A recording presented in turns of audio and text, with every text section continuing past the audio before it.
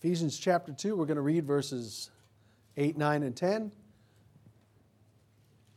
Ephesians chapter 2, verses 8, 9, and 10. I'll read it out. We'll get into our discussion, and I hope I can encourage you all today from God's Word and from a particular truth here. Ephesians chapter 2, verse 8, "For by grace are you saved through faith, and that not of yourselves. It is the gift of God, not of works, lest any man should boast. For we are His workmanship, created in Christ Jesus, unto good works, which God hath before ordained that we should walk in them." We read a little bit ago that section of Scripture we read in Psalm 119. I like that one verse, that last verse we read. It said, "Thy testimonies also are my delight and my counselors." God's Word, you don't just read it and it talks to you, but it talks to you. It counsels you. And so does the Holy Spirit of God. And I was thinking of that verse when I was thinking about my experience as a young man and even into my 30s, being able to work doing paint and body work on hot rods and street rods and classic cars and even domestic cars. As I was working on them, it was like God's Word sometimes was counseling me, saying, "You see that? See what you're doing right there? That's this Bible truth. You see that over there, how they stripped that car down? That's this Bible truth." I felt like God's Word was counseling me and teaching me things, and the Holy Spirit was teaching me things as I'm working on something of a craft, of a craftsman sort. That's what we're talking about. This is our third Sunday. I'm taking a subject, I'm taking a vocation, a craft, and showing you truths from it. Truths from a hot rod in this case. Because I had the experience of being able to work not on the engines but on the paint and body work of it, body side of them. And I learned a lot and of things that are illustrated that I've been trying to pass on to us as a church family. I just want to encourage us with it one more time in our message here. Again, so back to our text. Our text talks about how we are saved by grace through faith. And it was nothing I contributed. God found me in my junkyard and redeemed me and saved me, and He's making me a new person for Him. And He's redeemed me to not sit as a show car, but as a go car, so to speak, but not to just be on the shelf. And so I belong to the Lord. I'm His workmanship. He's still working on me. He's still working on you. Just like you're always working on a car, right? You're always working on your car. Even if you buy a brand new one, you're like, oh, I got to get that one little thing for it. I got to remember to go get that clip. Or there's always something, right? Well, God, there's always something for you. You are the object of God's workmanship. We just read that. We are His workmanship. Again, that means the thing He's made, the thing He's making. Workmanship means we are the result and the continuing object of His craftsmanship. That's what we are. Here's an example of a car we worked on. We didn't do the engine of it, but we did the paint work. My dad did an excellent job on that. He did pretty much all the paint on there. It's a really good job. And the owner, Larry, did the motor. He was a mechanic. That was a fast car right there. It's at Firebird International Raceway. I don't know if they still call it that. They're always changing the names of these places. But it's over there south of Phoenix. And he's racing right there. That car right there was loud.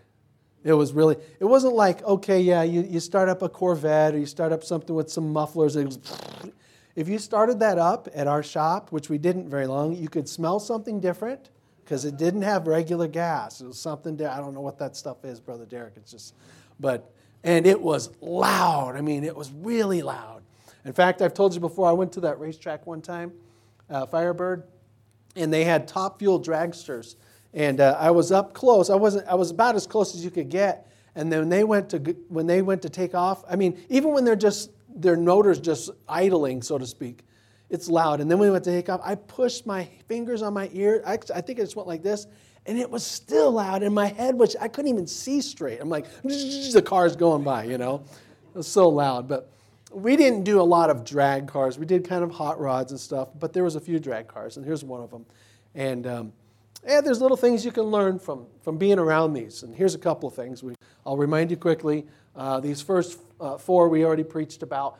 That we learned, first of all, we need to be saved. Eventually, every car is going to perish or it's going to get restored. Amen. Every car is going to perish. It's going to find its way into a junkyard and be decomposed, maybe a little longer if it's plastic. or it gets restored. And that's how humans are. Everybody's going to be saved or perish.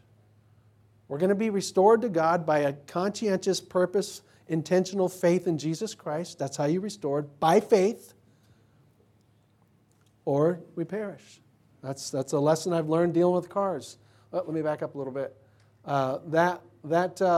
We all need ID. A lot of these old cars, even in a more unusual way, they still have a way of identifying them with what's called a VIN number. We are identified with God. When we belong to Him, His Holy Spirit lives within us, and He's sealed in us, and it identifies us with Him, even if nobody else can see that. They need to see it. There needs to be fruit. There needs to be an obvious thing in our life, like a license plate that says what we are. But if you're saved, you're identified with God. He's put His earnest on you, and He's going to snatch you up, body, soul, and spirit, one day. And so we need identification. We need maintenance. Just like vehicles need maintenance. They're not just stationary. They need to be maintained. We need to be maintained. The inner man is renewed day by day, Paul said in 2 Corinthians. The Psalm 119 is filled with a key word that says quicken. Quicken me, Lord. Jumpstart me again. Just kind of refresh me again is what it means, really. And we need that from God commonly. We're not a piece of iron that just can, if you buy, it's like I had this one vise. I had a big vise. Do we still have that? Is that did the Sandoval's get that? I don't know where that's at. We had a vise, and you went with them when you sold the business. Okay. All right. So we had this big vise, and that vise was like the same. We've had it for a long time. My dad, I don't know, maybe when I was a little kid, he got it. And we had it at the house. We had it at his shop. We had it at another shop. The Sandoval's probably got it somewhere. I don't know. But the last time I used it, it was just like it's just iron. It's like, what do you do to this vise? Nothing. You just beat it. I would beat stuff on this vise because it had like a flat spot. You could beat things, and it was big and clamp things. I mean, it was tough. I remember taking a hammer to the pole. Even when you go to tighten it, it was like, it's not tight enough. I go bang, bang. The thing was the same like forever. It's just I didn't have to I don't even know if I ever did anything. I don't even know if I ever put grease. I probably should have put grease in the one screw. But we're not like that. We're flesh and blood, soul and spirit. We need maintenance. We need care, We're not like tough steel. We need to be maintained.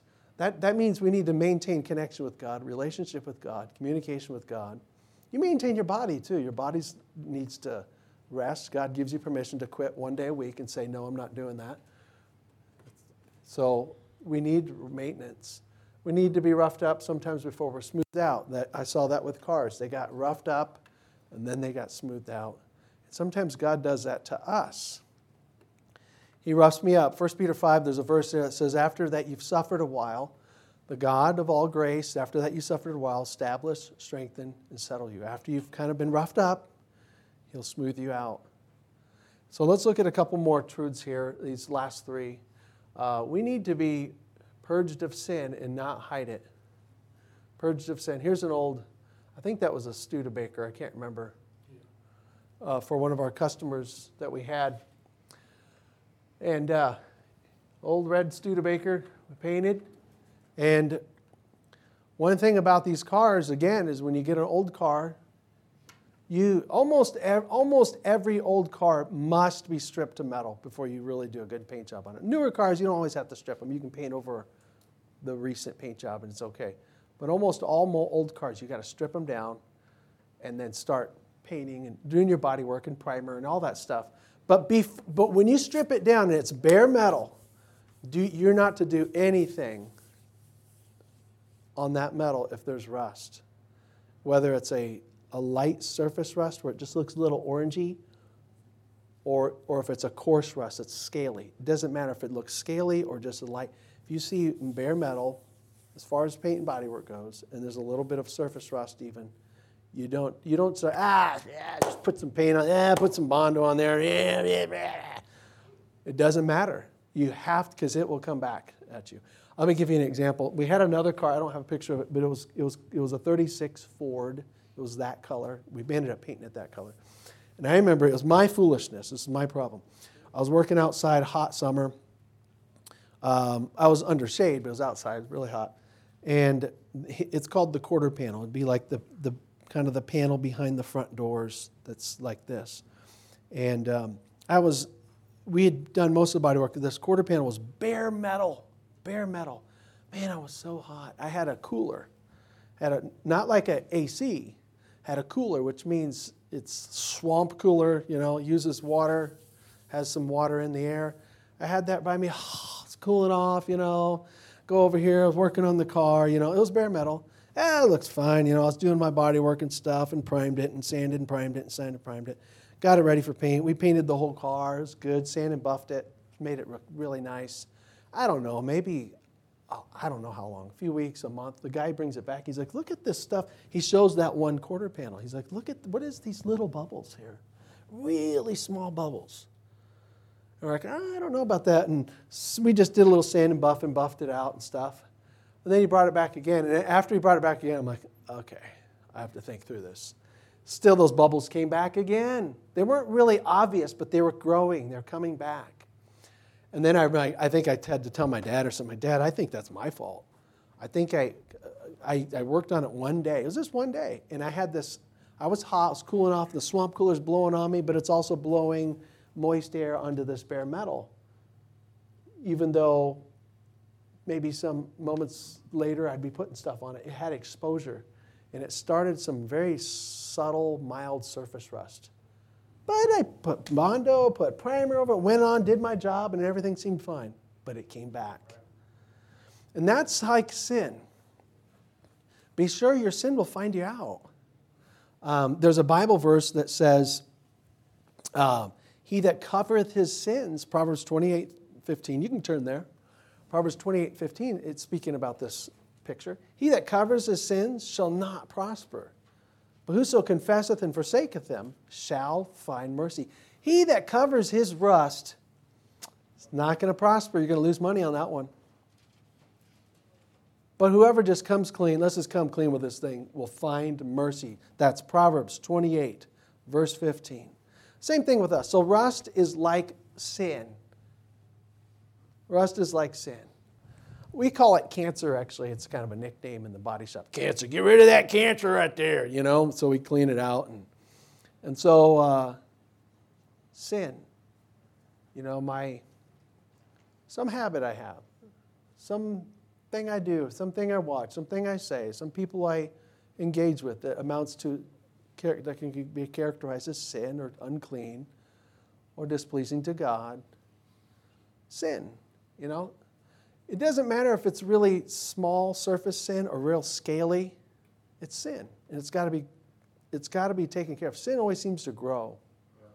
And it also about sin is that if you can cover sin with a nice life. You can cover sin with nice dress. You can cover sin with, being called a nice Baptist with a King James Bible. It's going to come back. It'll bubble up in your life, and it'll be expensive to fix it. In other words, if it's however inconvenient it is, take care of your sins. Confess them to God. Say, God, I keep blowing it here. God, I keep flirting around with this thing. Forgive me. I don't want to act like it's not there, cover it and cover it and cover it and cover it and not acknowledge it. It's going to come out. It always does. That's how I've learned about dealing with rust on cars. It teaches me I need to be purged of sin and not keep burying it and hiding it, even though I'm putting expensive things over the top. It'll still come back. So here's the next thing, and the next point here, let's move on, is another lesson here, two more. We need go cars more than show cars. Now let's talk about the car part of it. This guy's car is pretty cool. That looks kind of like a show truck. That's definitely a show truck. This guy drove his truck all the time. His name was Ron. And he actually had two trucks. He had this one. I'll say his name, Ron Kelsey. He's a nice guy. He had also a large Peterbilt truck, big old diesel truck. He hauled stuff. He had put like 1 or 2 million miles or something on this guy's motor, or on the whole truck. My dad painted his Peterbilt truck, and then my dad painted his regular truck right here.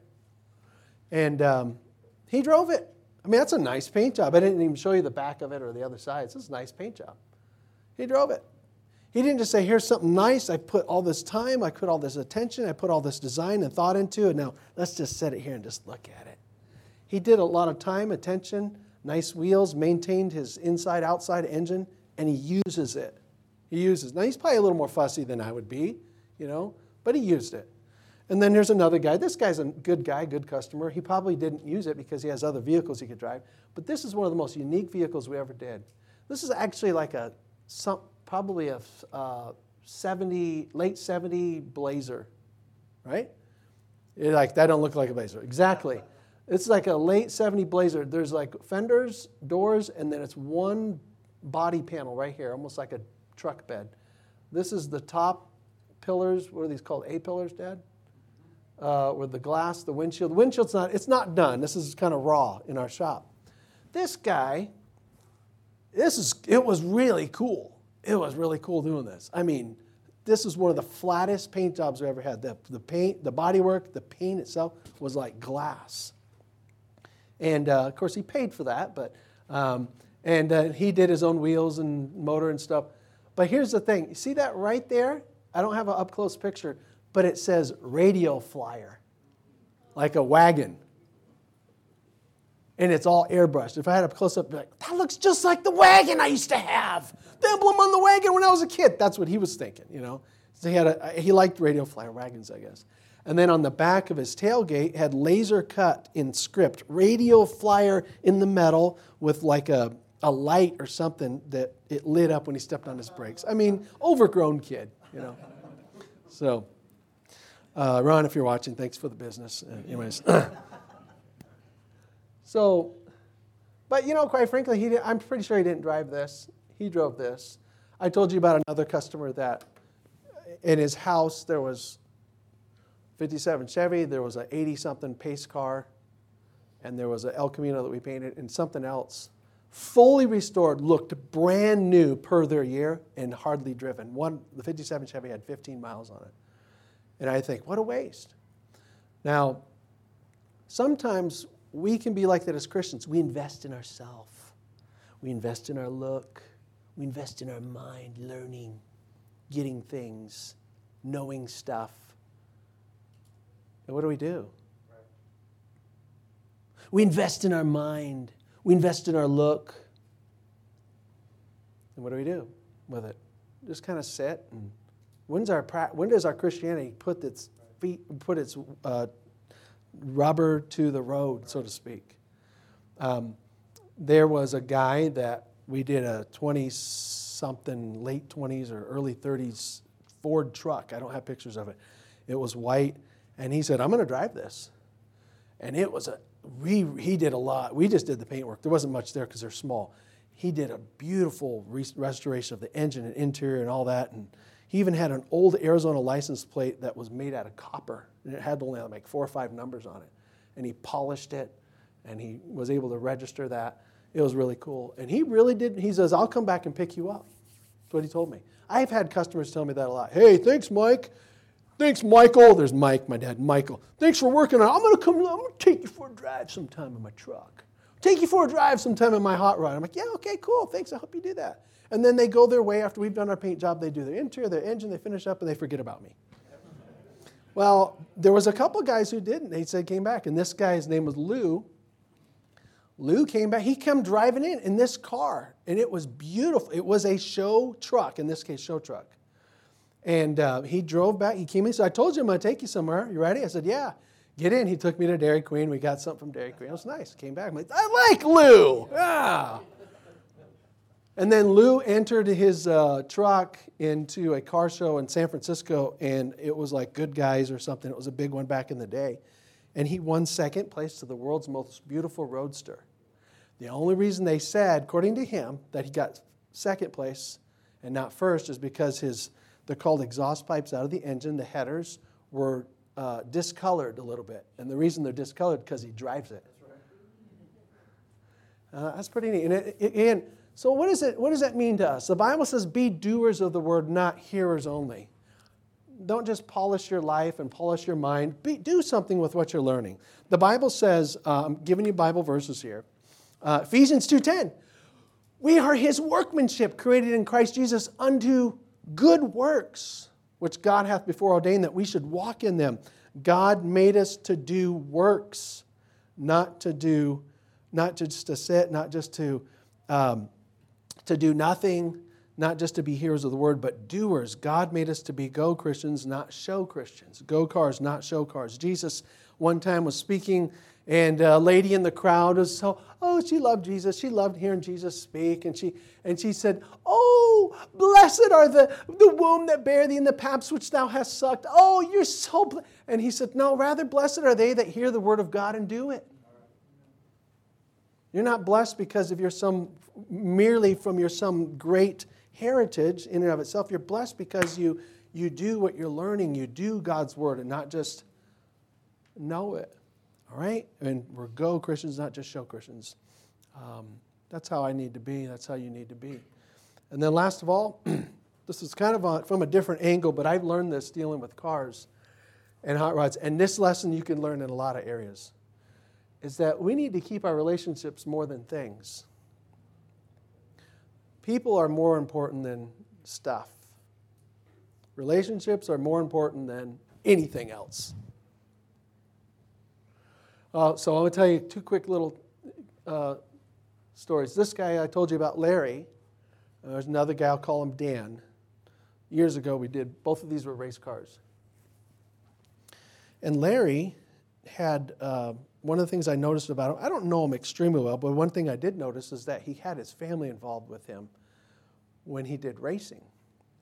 He had his wife and son and daughter. As far as I knew, that was his family. I told you he's tall. He looked like Larry Bird. But when he raced, he took his family with him as much as he could. His son, his daughter, wife was in on it. They did that stuff together. I thought that was pretty neat. And his family seemed to be, again, from where I sat, I don't know everything, seemed to go over well, seemed to be pretty stable. There was another guy, and I've seen this other one, another race car we did. In fact, those were actually the same class of racing. We call him Dan. We did another car for him, really nice car. And I remember from what I could tell, him burying himself into this and into this hobby of racing cost him his family. I'll just say that much. And I don't know that he had them involved. Probably didn't. And even if he didn't, maybe he could have scaled it back or not done it at all to keep his family.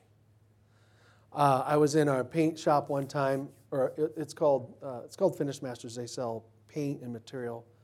And I was sitting there waiting on something, and they had a newspaper there. And the newspaper was geared for racers.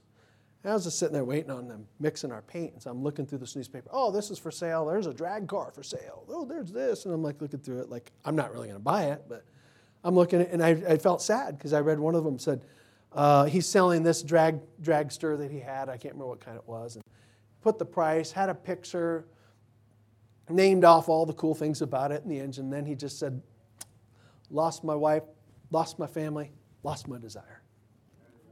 That's how he put it in the ad. And I was sad reading that. And I think I'm trying to connect the dots maybe that was part of it. There's nothing wrong with golf. There's nothing wrong with cars. Nothing wrong with being a gamer. Maybe there is. I kind of want to tell my boys that. You don't want to grow up to be a gamer. Just be a gamer for maybe half hour a week. There's nothing wrong with these things, these earthly enjoyments, There's nothing wrong with sports. But in America, whatever that thing is, idol. We will make everything a massive idol. Everything in this country. Something that's okay in temperance, we'll take an extreme and make an idol and a $1 billion industry out of it. So, but for us, we can get fixated on things. So let me go, a few thoughts. Some people live for, maybe not drag racing, but they live for sport. They live for the gaming. We kind of laughed. It is a problem in this country. I used to think, so those kids, those little gamer kids. It's like people my age. They're gamers still. Grandkids are pulling on. They're like, Grandpa, can you feed me? Hold on a second. That's kind of happening right now. People are infested with gaming, and I mean it to a fault. Some people can live for their shows, their sports, their car, to the neglect of the wife, the kids, or the church family. It's a fact, and we should be aware of it. We say, I want to fight that. Is there something that I'm making more important than my relationships right now in my life? Ask yourself that. Is there something, some object, some pursuit, some fancy that is becoming, it's overshadowing the quality of my spouse, of my marital relationship. It's overshadowing the quality of my parental relationship. There's something that's overshadowing and eroding my relationship with family, friend, church family, spouse. Then if it is, then we're kind of just going down the same road as this guy. It's just a different object. And we say, no, wait a minute. Let me go back to Jesus' commands. Remember Jesus' big two? Remember the big two? Love the Lord thy God with all thy heart, soul, and mind. And the second was, love thy neighbor as thyself. The person next to you. Love not the game next to you, not the sport next to you, not the car next to you as yourself. That's not the greatest command. The greatest command is to love a person that's by you as yourself. That's the second greatest command. Men are told to love their wives and sacrificially as Christ loved the church and gave himself for it. Not love their car sacrificially, their game sacrificially, their shows sacrificially, or their gambling sacrificially. People love these things and they sacrifice and they pour time and treasure into those things. We got to be aware of that as Americans if it hasn't infested us already. Say, wait, I'm going to fight against that as a husband. I was talking to men now. As a husband, say, I'm supposed to be pouring out for my wife like Jesus poured out for me. And we can do that. Whatever God commands us, he enables us. What he says, he enables us to do. His commandments are not grievous. We're told to love, not these things, fervently. We're told to 1 Peter 1:22. I'm just quoting you scriptures. Listen to what 1 Peter 1:22. Love one another fervently. Fervently. I remember there was a guy one time, he had a really nice old Lincoln. And we did, and man, he loved it. It was a really cool car. It was big old fat fenders. It was huge. There was so much surface area on this thing because it was round and brown. He wanted everything painted, the outside of the fenders, the underside of the hood, the inner fender wells, Dad used so much of this paint on this thing. And he loved that car, and it was really neat. But he loved that car so much. This guy, from what I could tell, this guy was in his 60s even at the time. And he one time was transporting it, had it on a trailer, didn't drive it much, and it like slipped forward and rolled. The cable wasn't, one of those cinches wasn't holding it, and it rolled forward and rolled into like something on the front part of the trailer that he was hauling, and it crunched the hood. And this hood's like a big old nose it looks like a big old whale's head. It's just, that's what this hood was like. I mean, it's like you open the hood, it's like that. Actually, it comes to a point on this one. It's a big old white hood, but the front was just, and it rolled forward and it crunched the front of this hood, and we had to repair it. And he brought it back, and we worked on it and repaired it. And I remember him saying, he goes, man, I'm like in my probably 20s or so, early 20s, and I'm listening. He says, yeah, he's just so distraught about it. He's like, you can fix this. And he goes, yeah, when that happened, I just got to admit, I cried. When it rolled forward and it crunched the hood, he cried. Now, I don't know if it's because it was his last dollar that he invested. I don't know, but, it wouldn't give me that much for us to repair it. But I thought, man, that's like a little too much. There was a guy one time, this is the truth, there was a guy, he had an old El Camino, 60-something El Camino. It was kind of light. I had one too. It was light blue like mine. We didn't paint it. Somebody else did, but he was at this upholstery shop next to us. And he's in there, and he's having it worked on by the upholstery guy, and I'm standing over here talking to this old dude. And he's like, yeah, he's talking, this and that. And he goes, and then somehow we got talking about being Christians and everything, and he says, yeah, I went over here to such and such church, and before I put it in the show, I had them lay hands on it and pray for it. That's what he told me. Like, oh, wow, I haven't heard of that one. But, it wasn't like lay hands on it. We're taking Bibles to Mexico. Wasn't that? It was like, we're going to go to the core show, lay hands on it. So, I'm just saying, sometimes people can get pretty infatuated with things like that. I want to invest in my relationships. I want to lay hands and pray for my kids. I'm learning that I need to spend time,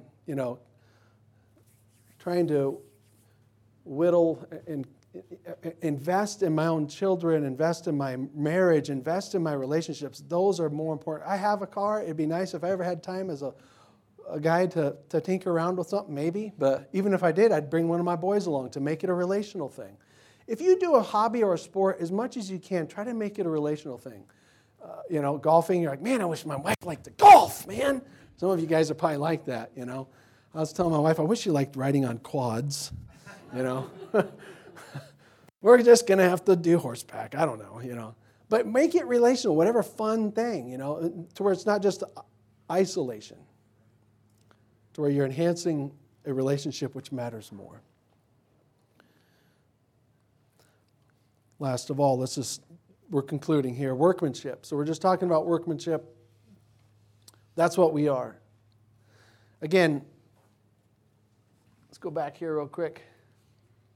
We are God's workmanship. We're not His junk. We're not His trash.